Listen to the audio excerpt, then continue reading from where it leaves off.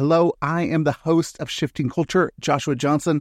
I just want to come on before the episode and tell you all thank you for listening. Did you know that big things are coming for Shifting Culture and you can be a part of it? We have just launched a Patreon. When you become a monthly patron to the show, you will get our episode ad-free, get early access to episodes, be able to download episode guides, and get bonus shows. Go to patreon.com/shiftingculture to support all that we are doing. Your support means that we can continue to help the body of Christ look more like Jesus. Again, go to patreon.com/shiftingculture. Thank you so much. Now, on to the episode.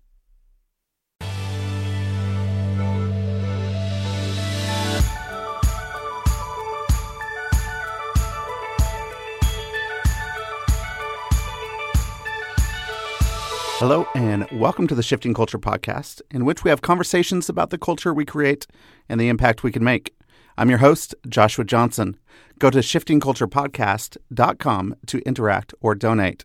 And if you're enjoying this podcast, please go and leave a rating or review at Apple Podcasts. It would greatly help us get more listeners to this show. Well, we have a really good one for you today. Pam Arlen joins us. Pam loves Mickey Mouse, Star Trek, and Jesus, but not in that order. Pam is on the international leadership team at All Nations, a missions organization that ignites church planting movements among the neglected people of the earth. This is a great conversation around missions to the least reached people of the earth and utilizing a prophetic voice while training and teaching. And we even take a little time to do some listening prayer in the middle of this conversation. It's the first time I've done that in a podcast interview. So it's interesting. It's good. And it works out. It's fun. So enjoy it. Let's get to Pam. Here she is. Pam, thanks for coming on the podcast. I really appreciate it. I'm happy to be here, Joshua. So when I think of you, one of the things that I do think of is I think about frontier people groups, frontier mission, to go to people in places where the gospel isn't, where Jesus is not yet known. And you did that yourself personally, and now you do a lot of mobilization and inspiring others to be able to go to frontier people groups. Where did your journey with Jesus and really the least reached people of the earth, where did that start for you, and how did you get into that? You know, my journey to the least reached people on earth really began when I was an undergrad, which now, it's getting to be a long time ago. Yeah. And I was in an InterVarsity group, and I went to Urbana, and I found out that there were like 1/3 of the earth had never yet had a chance to hear about Jesus. And by that time, I was already pretty madly in love with Jesus and thought that he was pretty amazing. And I thought that that was horrible, that there were people who had no opportunity to be able to say yes or no to him. I get it. If people say no to Jesus, I don't think that's the best decision or the right decision, but it's their decision to make. But the fact that 1/3 of the earth didn't even have the chance to make that decision, to me, just seemed like one of the greatest injustices on earth today. That I had, like 10 Bibles on my shelf. I had 500 Christian books. I had 10 different churches I could go to. I had Christian radio. I had so much access to the gospel, and so did everybody around me. And yet there were people who had none. And so I just sensed the invitation of the Lord to change that, and to begin to affect that injustice on earth. And so after that Urbana and that inspiration, what was next for you in your journey? What was next is to try to figure out which of those frontier peoples to go to. There are so many of them. Yeah. And none of them are in easy places on earth. All of them are in places where the church is highly persecuted, where they're high in the mountains, in the middle of a desert, in super hot places, super cold places. And so I began a discernment process in which I invited my pastor at the time into that process, and my adult Sunday school teacher, who's still one of my best friends to this day. And we began to pray together. And they said to me, you're already pretty interested in Asia. So let's start to just keep going further and further. And then I began to reach out to missions agencies. And there was a missions agency that had done a short-term trip out to this area that I eventually moved to, and they made a video. And in that video, they talked about the need and how they essentially didn't have any idea how it could be done. I mean, in retrospect, it's like a really lame mobilization technique, but it's an honest one. And actually, it's one that I stand by very strongly today to tell people, as we're going to help you to get to a pioneering frontier people group. We're just going to tell you, we know a lot of principles, but literally nobody's ever done what you're about to do. And so we don't know all the steps to make it happen. Wow. And so you were willing to go and to do something that you didn't really know how it was going to get done. Really, God really has to instill something special in somebody to be able to go out and do that. Where do you think that Jesus gave you? What were the things in your life that he gave you to be able to pack up and move across the world and be able to go to a really difficult place? Yeah, well, I think Jesus gave me a few things.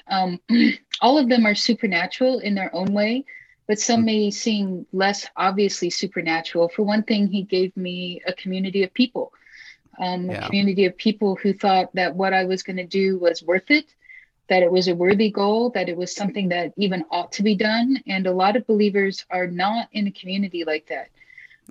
Even when the Lord speaks to them, their community is like, no, don't do anything dangerous. Well, so the first really supernatural thing the Lord gave me was a community of people that believed that Jesus was worth it, that they liked me, but they were willing to let me go to a dangerous place because the Lord would ask me to do that.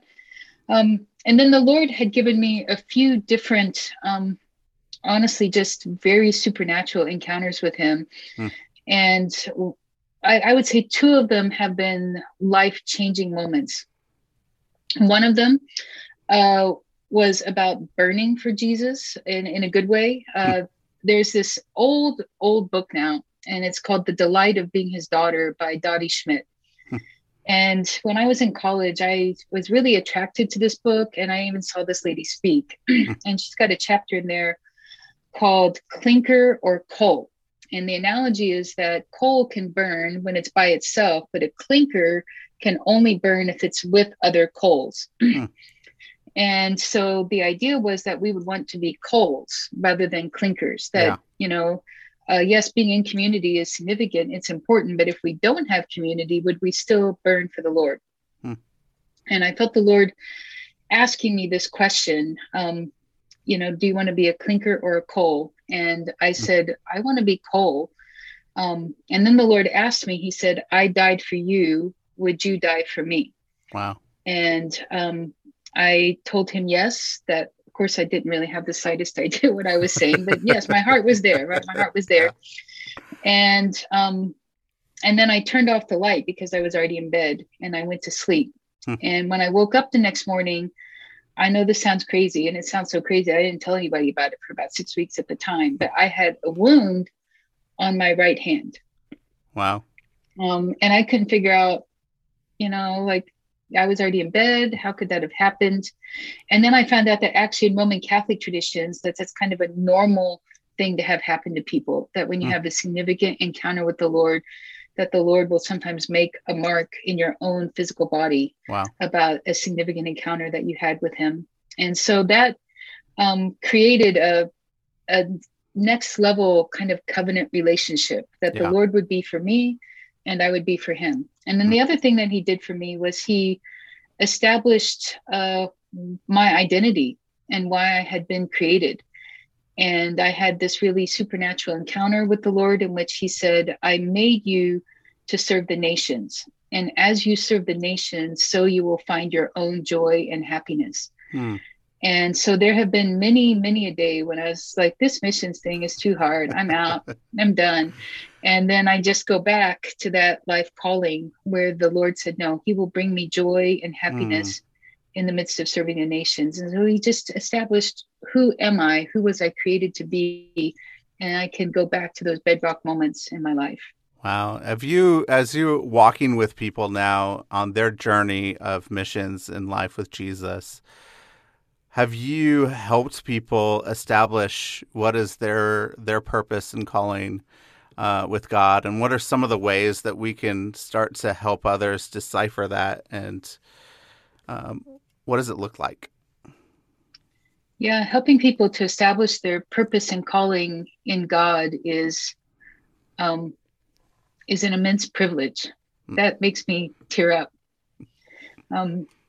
Because as you sit and you have conversations with people and Holy Spirit's guiding those conversations, sometimes I'll just suddenly have some insight into something. The Lord will highlight a scripture. He'll give me a word of knowledge, or he'll even just help me to see a good question to ask. And I'm having a vertical conversation with the Lord at the same time I'm having a horizontal conversation with the person. And, a couple your questions that I like to ask. I don't consider myself really that good of a question asker compared to other people that I've met. Yeah. But I just like to ask people, what's Jesus been teaching you? What's he saying to you? What's he showing you? And usually from there, we can begin to move out into what's funny is when you ask them one question like that and they tell you what Jesus said to them earlier that day, then they start to expand. Yep. And they start to expand on life callings. And then as you begin to talk about these life callings together, you begin to discern where the Lord's been speaking. And it's I call it a discovery process. Yeah. It's a discovery process for them and me. And I enjoy the discovery process. Have you learned how to have a better vertical and horizontal conversation at the same time? I think it's kind of difficult for some people to be able to do that, to listen to the Lord while you're having a conversation with somebody in front of you. Are there any ways that you have found that have made that process easier for you? Yeah, I have found some ways that make it easier to have the vertical and horizontal discussion at the same time. The first one is that I start the discussion before we start the discussion. I start talking to Jesus horizontally, vertically. I start talking to Jesus vertically before I start the horizontal discussion, so that I have I'm already locked into Jesus, and I already have some idea maybe about where he wants to go. And then after that, I think it's become a process where I trust his voice in me. I'm not second guessing every little thing that pops into my head. And if something pops into my head, I may say, I don't know if this is going to sound crazy to you or if this sits right with you, but I'm just going to throw it out there. Yep. And so just having, a now 30, 40-year walk with the Lord and practicing hearing his voice over time has made it much easier now than it was when I was much younger. Yep. And honestly, I'd say the big innovation I've had in the past couple of years is I've gotten better at saying, why don't we both just pause for a few minutes and let's just let Jesus talk to both of us. And that feels a little weird sometimes because now you're just going to sit there in silence with each other. But I found that people often appreciate it, and especially people who are often feeling rushed in conversations, right? Yeah. We're often like, come on, let's go. Like, let's just take it more slowly. Let's just pause. And so, I've gotten a little bit better at that over the past couple of years. I think it's really important to be a community and be a people that was able to do something like that. And as you said before, God gave you a community that was not afraid to risk, to do something risky. What communities that you have found as you're walking with people are primed to be able to make an impact into the least reached peoples of the earth? What are some of the characteristics of a community that is willing to risk for Jesus? A community that's willing to risk for Jesus is first and foremost madly in love with Jesus. They're just beholding Jesus, and he is the most precious thing that they could imagine, and they want their inheritance to be that they were known as people who love Jesus. So And that doesn't mean every day is just like walking on cloud nine Right. experience with Jesus, right? Yep. We all have those moments where we're like, Jesus, you were really awesome yesterday, but today I'm not so sure, right? But we can go back to what we knew about him yesterday. And actually, one of the things I have on my office wall where I'm sitting right now is a quote from one of my favorite missionaries, Lilias Trotter. And she said, "Believe in the darkness what you have seen in the light." Mm, And so they have a remembrance of what they've seen in the light. And because they've seen it in the light, they're willing to voluntarily walk into darkness yeah. because they can take that memory of the light with them. Mm, And even if they go through a really horrible day, or even if the Lord ultimately demands their physical life, inside of them, they carry that light, and mm, that light burns strongly no matter where they are. One of the things that the Lord spoke to me about really early on in life was that if He isn't beautiful mm, in the middle of the worst slum that I could ever be in, if He's yeah. not beautiful in the middle of the ugliest place I could ever be in, then He's just not beautiful enough. Mm, And yeah. so I would say beauty of Christ and remembrance of the beauty when it's Mm, not right in front of us yeah. is what sustains us into risk. Yeah. That's so good. Yeah. I mean, you were in a place, my wife and I were in the Middle East in a place where it wasn't beautiful to me, but spiritually it was really beautiful. What Jesus was doing was really beautiful. And that beauty actually propelled us to be able to live and work in a place where I didn't find it aesthetically pleasing. I didn't want to say, "Hey, let's go out and look at these beautiful trees," because there weren't any. Um, so, but the beauty of what Jesus was doing and the people that he was encountering was so immense that it gave great joy. But there was also a lot of times, and I think there's a lot of people when they think of of missions, especially to least reach peoples, and they think a lot of it is very adventuring. It's like a big adventure. And some people get really excited about it. And some people say, "Oh, isn't it amazing what you're doing?" But the reality of being in a place like that is that there's a lot of really difficult days, and there's a lot of lonely days. There's a lot of days where Mm-hmm. you miss what was in the past, and you don't know if you can continue. In those instances where you felt really, really lonely, and it was really difficult, what were the things that sustained you? And so, sorry, the things that sustain me through the difficult times are not Bible reading, but the Bible reading that I've already stored into my heart. Mm, It's the Bible reading that comes to my brain and my heart because I already stored it there. yeah. When the times were pretty good and I was just doing regular Bible reading and I stored those things up.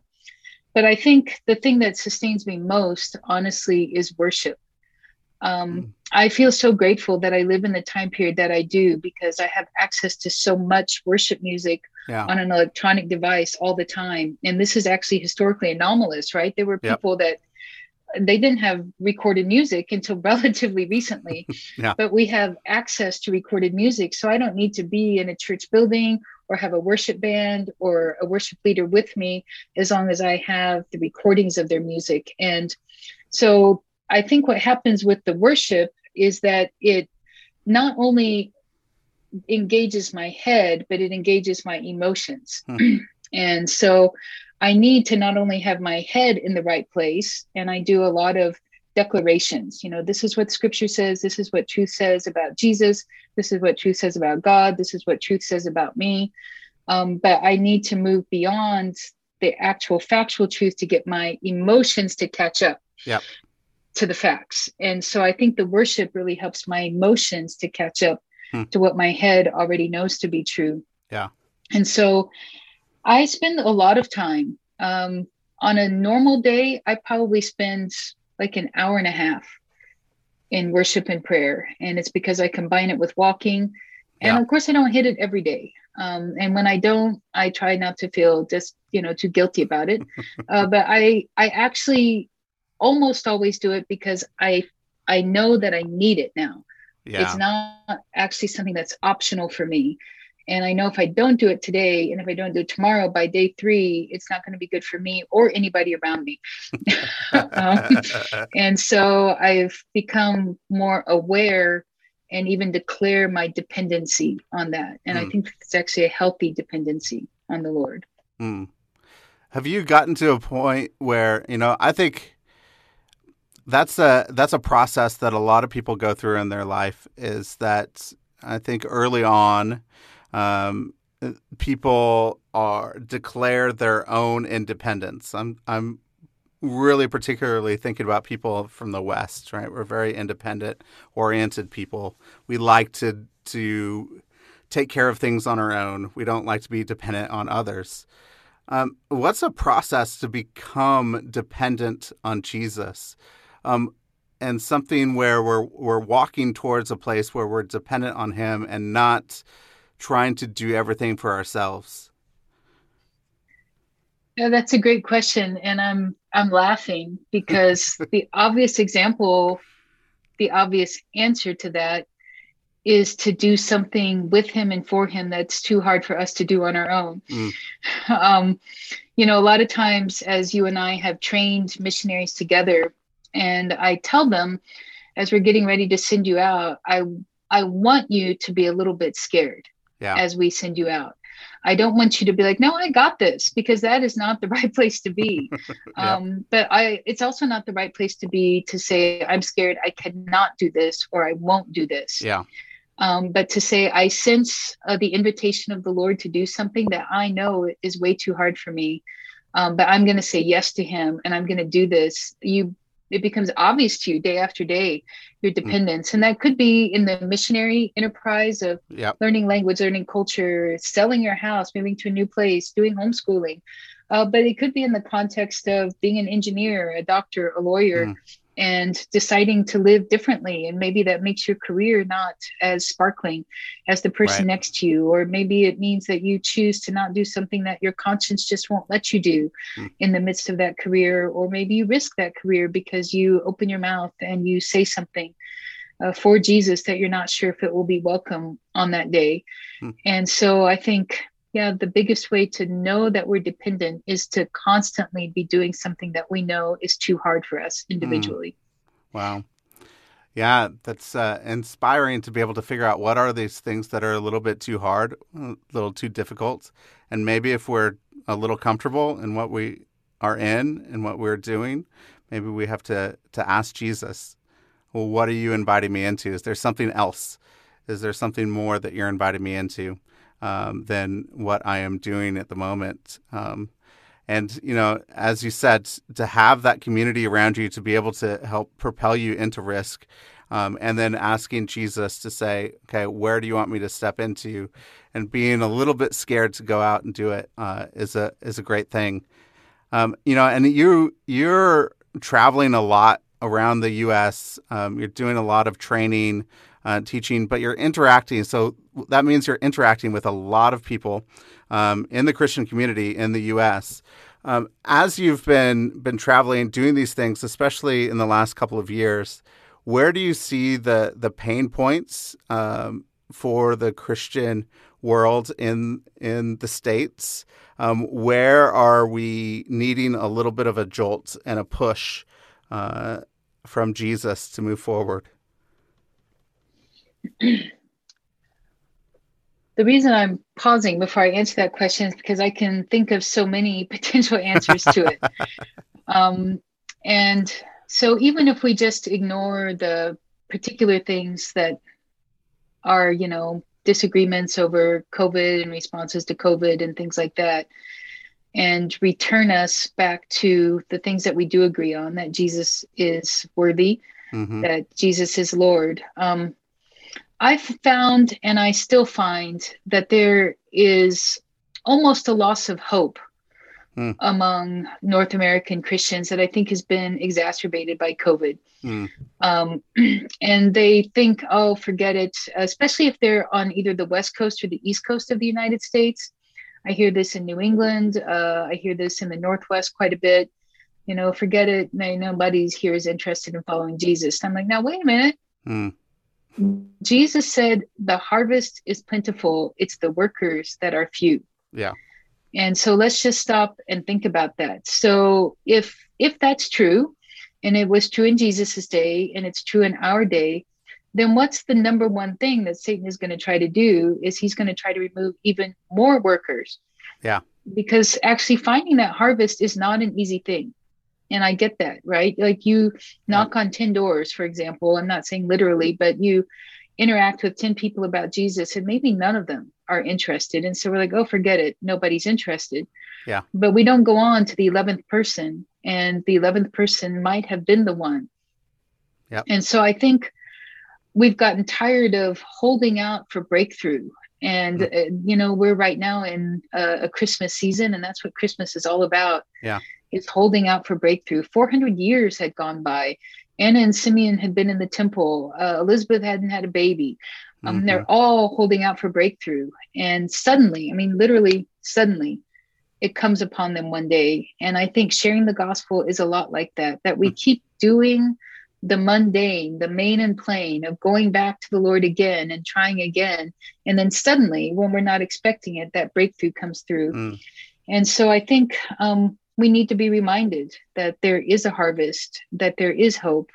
But I find people are having a difficult time hanging on to hope for America. Yeah.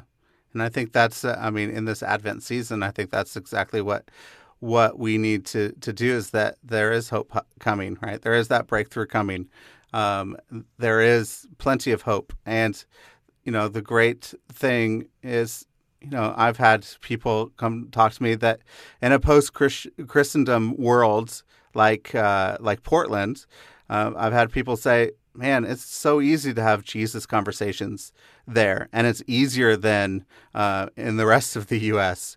Because people are curious and open spiritually. They may not want religious conversations, but, Jesus conversations are pretty easy to be had. And so the harvest is plentiful. We just often don't know where to look. And we keep saying, okay, there's no hope. So yeah, that's a great word, to have hope that there's a breakthrough that could come. And I think we need that hope. One of the things you said at the very beginning of your journey is that you said it was an injustice that people around the world have not heard of Jesus. They don't have access to the gospel. What are the injustices that Jesus has been talking to you about that really get your heart pumping and moving, that get you, say, try to mobilize people towards this because it's something that is getting you agitated a little bit? Well, that one, that people don't have access to Jesus, is probably always the biggest one that will motivate me. But, you and I interact a lot with very poor believers around the world. They are rich in the Lord, and they're rich in the Holy Spirit, rich in the power of the Holy Spirit. But because they just don't have money, they lack some things that could really help them to thrive in their spirituality. And so I've actually begun to really get a burden for Africans who are going out as missionaries, and the kind of care that's needed when you send somebody out into a frontline dangerous situation. And I'm actually getting a real burden just for what in the missions industry we call member care or pastoral care in general. Not only do I want us to send out missionaries, but I want us to send out missionaries that are properly equipped and trained. And all too often we're sending out missionaries that really don't have enough resource. And they're making it happen. They're surviving, but at great emotional and mental cost to themselves. And, yes, Jesus is worth our very life. But if that emotional and mental cost is preventable, and it often is, then why wouldn't we prevent that? And not only is that true for our Western missionaries, who come from America, but how much more has it been true for our African missionaries? And how are we ever going to provide resource like that for them? And so I've become really burdened with trying to care for their hearts, Mm. to care for their souls, to make sure they just have safety in the midst of what they're doing. I mean, just to give you an example, Yeah. I mean, yes, we're asking them to go into war zones sometimes. We're asking Yeah. them to go to places where rebel armies come in, but we could make that more palatable if they had a sat phone with them, Mm. that Yeah. when they do need to evacuate, at least they can give a call and say, hey, I had to leave. Yeah. But we don't have the resource for that. And then when they do come out, who's going to let them cry and who's going to let them Mm. share about how Mm. scared they were, and then encourage them to go back and take that risk or an even more difficult risk again. Yeah. So it's part of the process, right, of risk, Mm. to have that community, that Yeah. supernatural, Jesus-centered community to go with us. And I have a burden to create a stronger, better version of that community for all believers, but particularly Mm. for missionaries. Wow.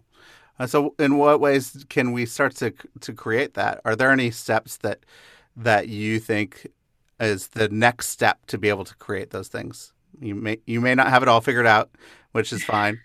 But what is the next step to get to that place?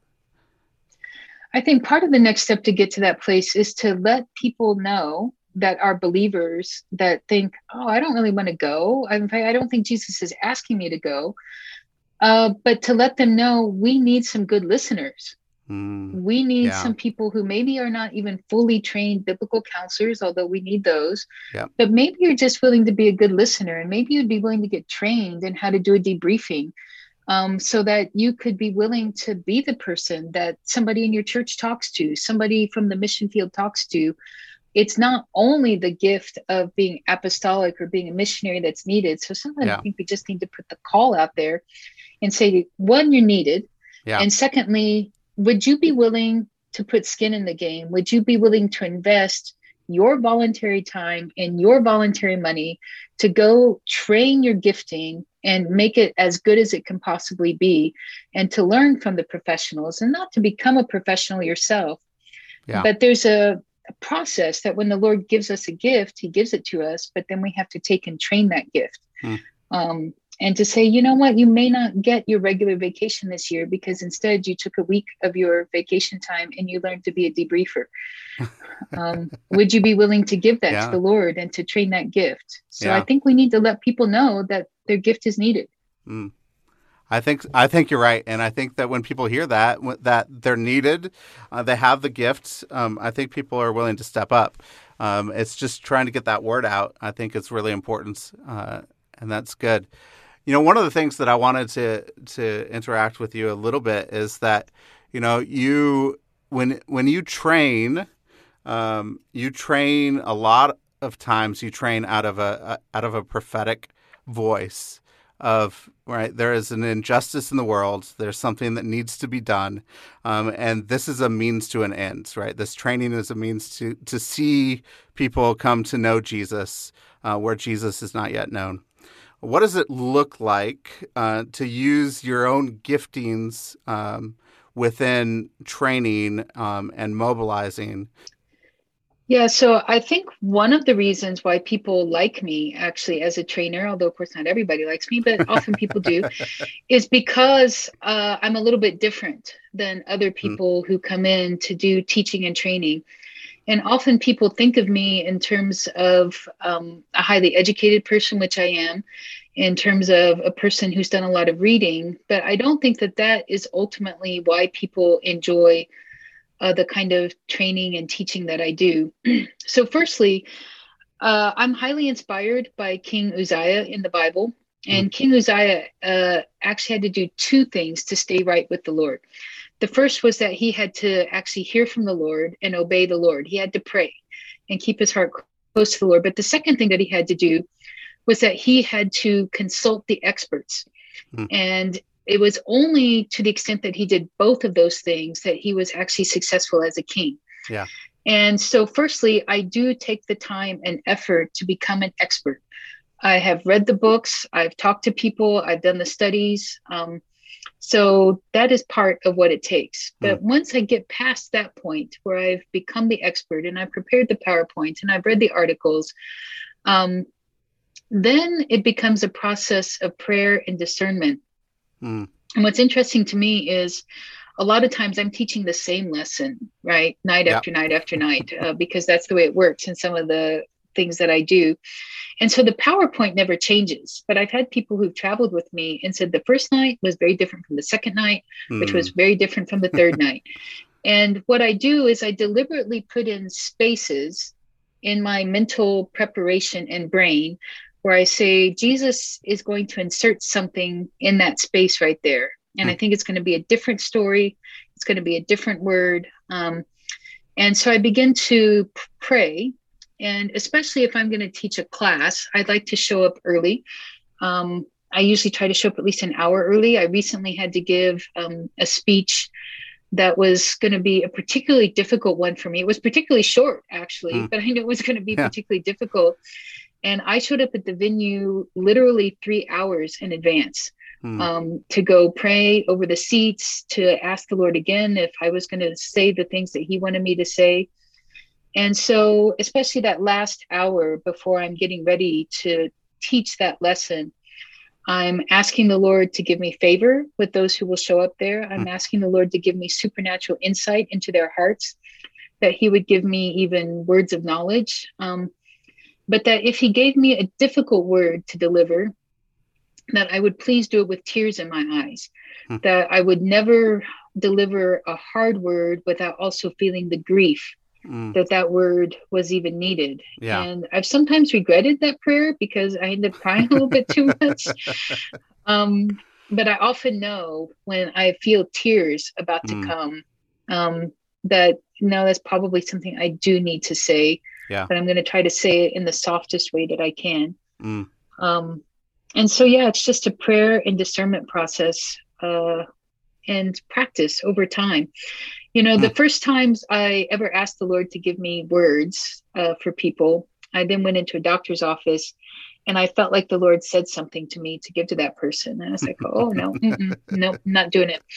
And I got so scared, I just left and I didn't give the word at all. And I felt really horrible about it, right? I felt terrible. And then I said, Lord, you know, would you please give me another chance? And I wouldn't have expected this to happen, but that doctor's office actually called me and said they needed me to come back. And so I went back in and I saw this doctor that I had gotten the word for. And I said, look, I don't even know if you're a believer or anything. And I feel really weird, but I just feel like Jesus wanted to say this to you. And then they just started crying. Wow. And it was exactly what they needed to hear. And so just to have experiences like that, where you try and fail, and then you try again, you build confidence over time. So the key to all that, if I could boil it down, is have a plan, but be willing to change the plan in the middle of it, or be willing to modify the plan in the middle of it. And that's what it means to me to be led as a prophetic instructor of material. That's so good. That I think oftentimes when people hear about the prophetic, they think it's very off the cuff. Sometimes they think of other things, but really to be able to have that structured plan in place, and the great thing there is you're giving space and room for Jesus to insert something. And I think we often forget to give space for Jesus in anything that we do, teaching, training, conversations with others, spaces here in our conversation today. Like, what does it look like to give Jesus space in these things? And how do we go about doing that? It's one of the most important things that we can actually get to, is to figure out how Jesus is a part of what we do.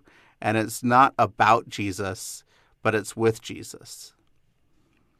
And it's so good. The with Jesus component is the really beautiful one that sustains us through a lifetime. Yeah. Beautiful. Yeah. That's good. Pam. So I want to do something which is a little weird. I haven't done this, but since you've talked about it a couple times, I want to give a space to listen to Jesus. And I might cut this short in editing, but we'll give some quiet time and say, ask Jesus if there's anything that he wants to say in this time. All right, let's do it. You may also put on a little music or something in the final editing. All right, Jesus. Speak to us here. And we're just going to be quiet for a moment and let you speak and see if there's anything that you want to say in us and through us and to us today.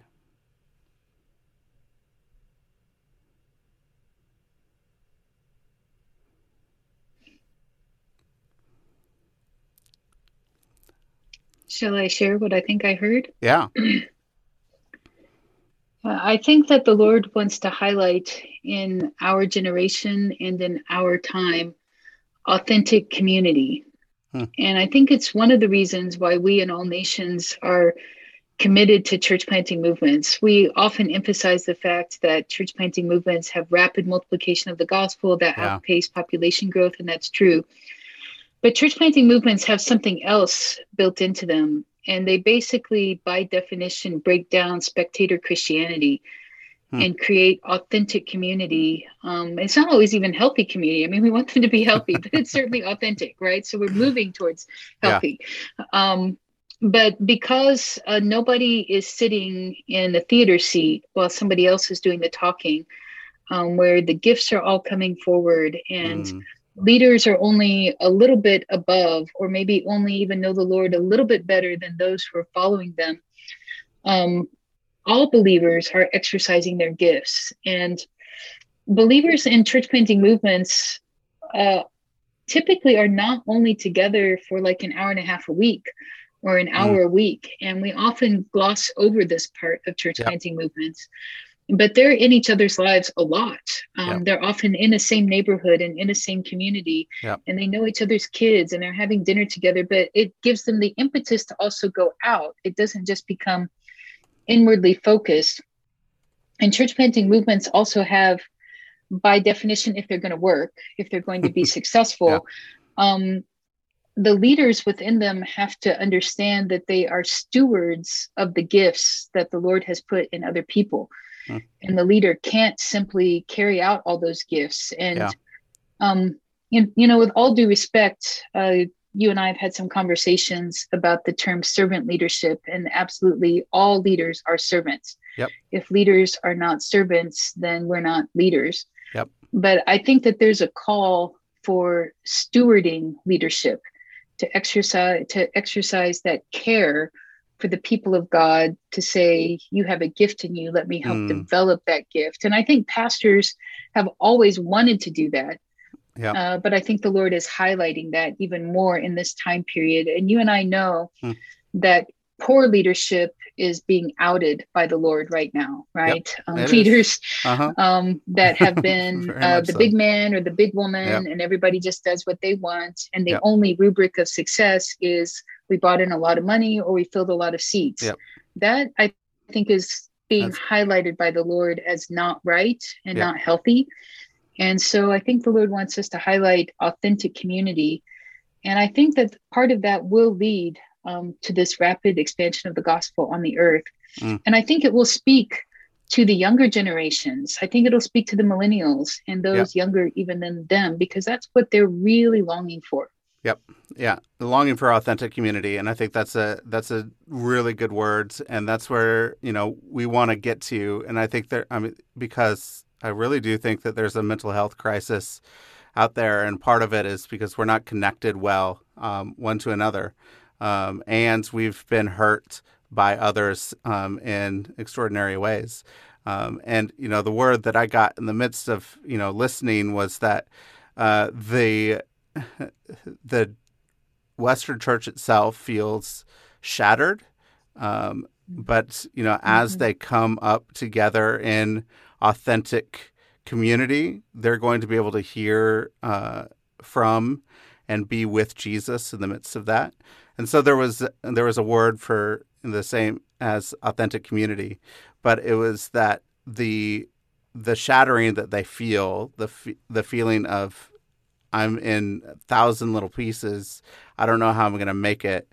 We're going to make it through community that loves and cares and knows us, that sees us, and that calls us to a place to be with Jesus in our everyday, that our faith is integrated into everything that we do, and our life with Jesus is integrated into everything that we do, and it's not a dichotomy of, hey, I'm just going to play church for a little while and then go out and live my life, but I'm actually going to be authentically with others as we start to follow Jesus together. So that's so good. And if I could just follow up with one thought on that, that's just so spot on. Several years ago, I did a book review on a book about multicultural ministry. And I think that this is something that you and I and many people who would listen to this podcast would care deeply about, that we wouldn't all have the same skin tone or the same language as we worship Jesus together. And the one church in that book that was being successful at having a really multicultural, intercultural ministry shared one need in common, and they highlighted that need every week, and it was shared brokenness. It's shared brokenness and a shared need for the one and only solution, which is in Jesus Christ. Yeah. And that superseded all of their skin colors, all of their languages, all of their ethnic backgrounds, all of their cultural differences. And so, I think that that's just a spot on word, Joshua. Yeah, it's great. All right. A couple questions at the end, Pam. One, if you could go back to your 21-year-old self, what advice would you give? I think, the advice to always give a 21-year-old is to stay really close to Jesus. But I think I might interpret that a little bit and remind myself to pause and pray more often.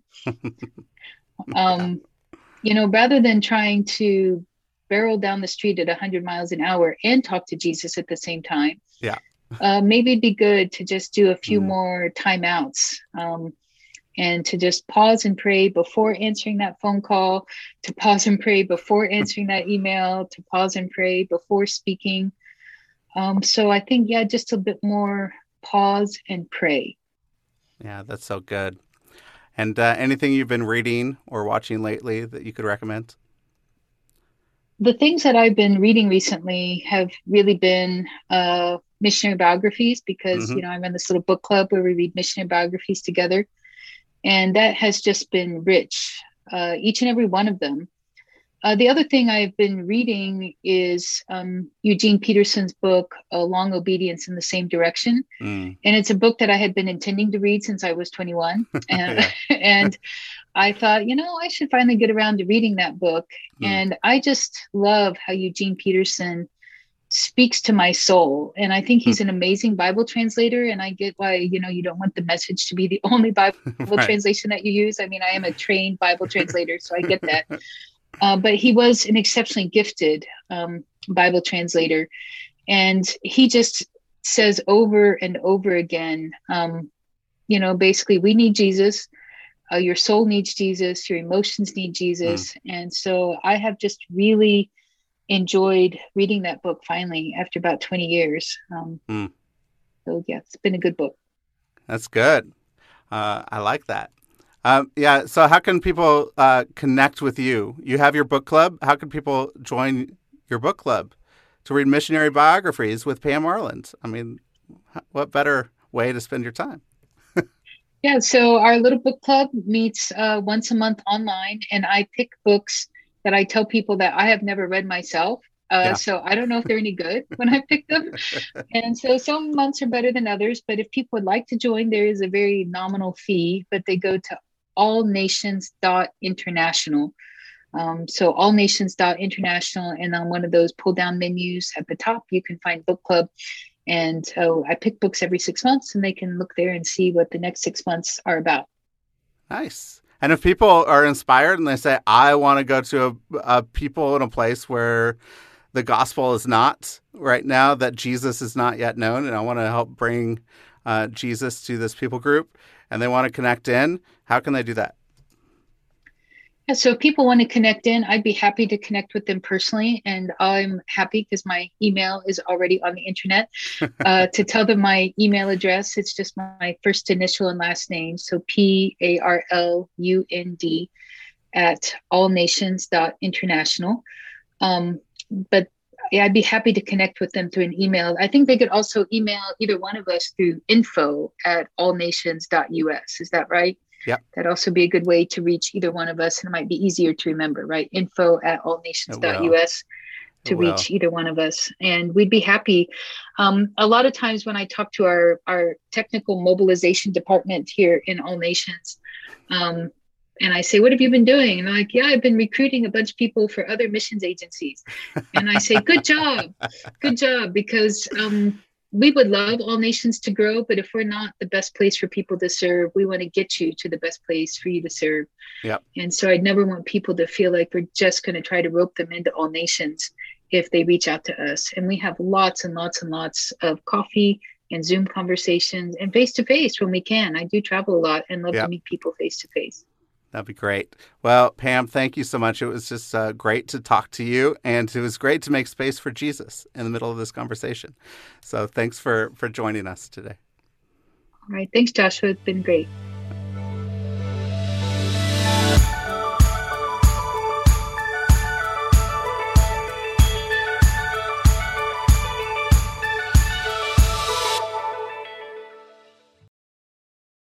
Thank you so much for listening to this episode. If you want to see more episodes like this, go to patreon.com/shiftingculture and become a monthly patron of the show. You can help us produce more episodes so that we can see the body of Christ look more like Jesus. If you become a patron on patreon.com/shiftingculture, you will get early access to episodes. You will get episode guides. You will get bonus shows, hopefully, and more. So go to patreon.com/shiftingculture and become a monthly patron. Also, leave a rating and review on Apple Podcasts. It really helps us out and helps us find new listeners to the show. And just go and share this podcast with your friends, your family, your network, people that you think would enjoy it as well. Thank you again for listening to the show. I hope you have a great week.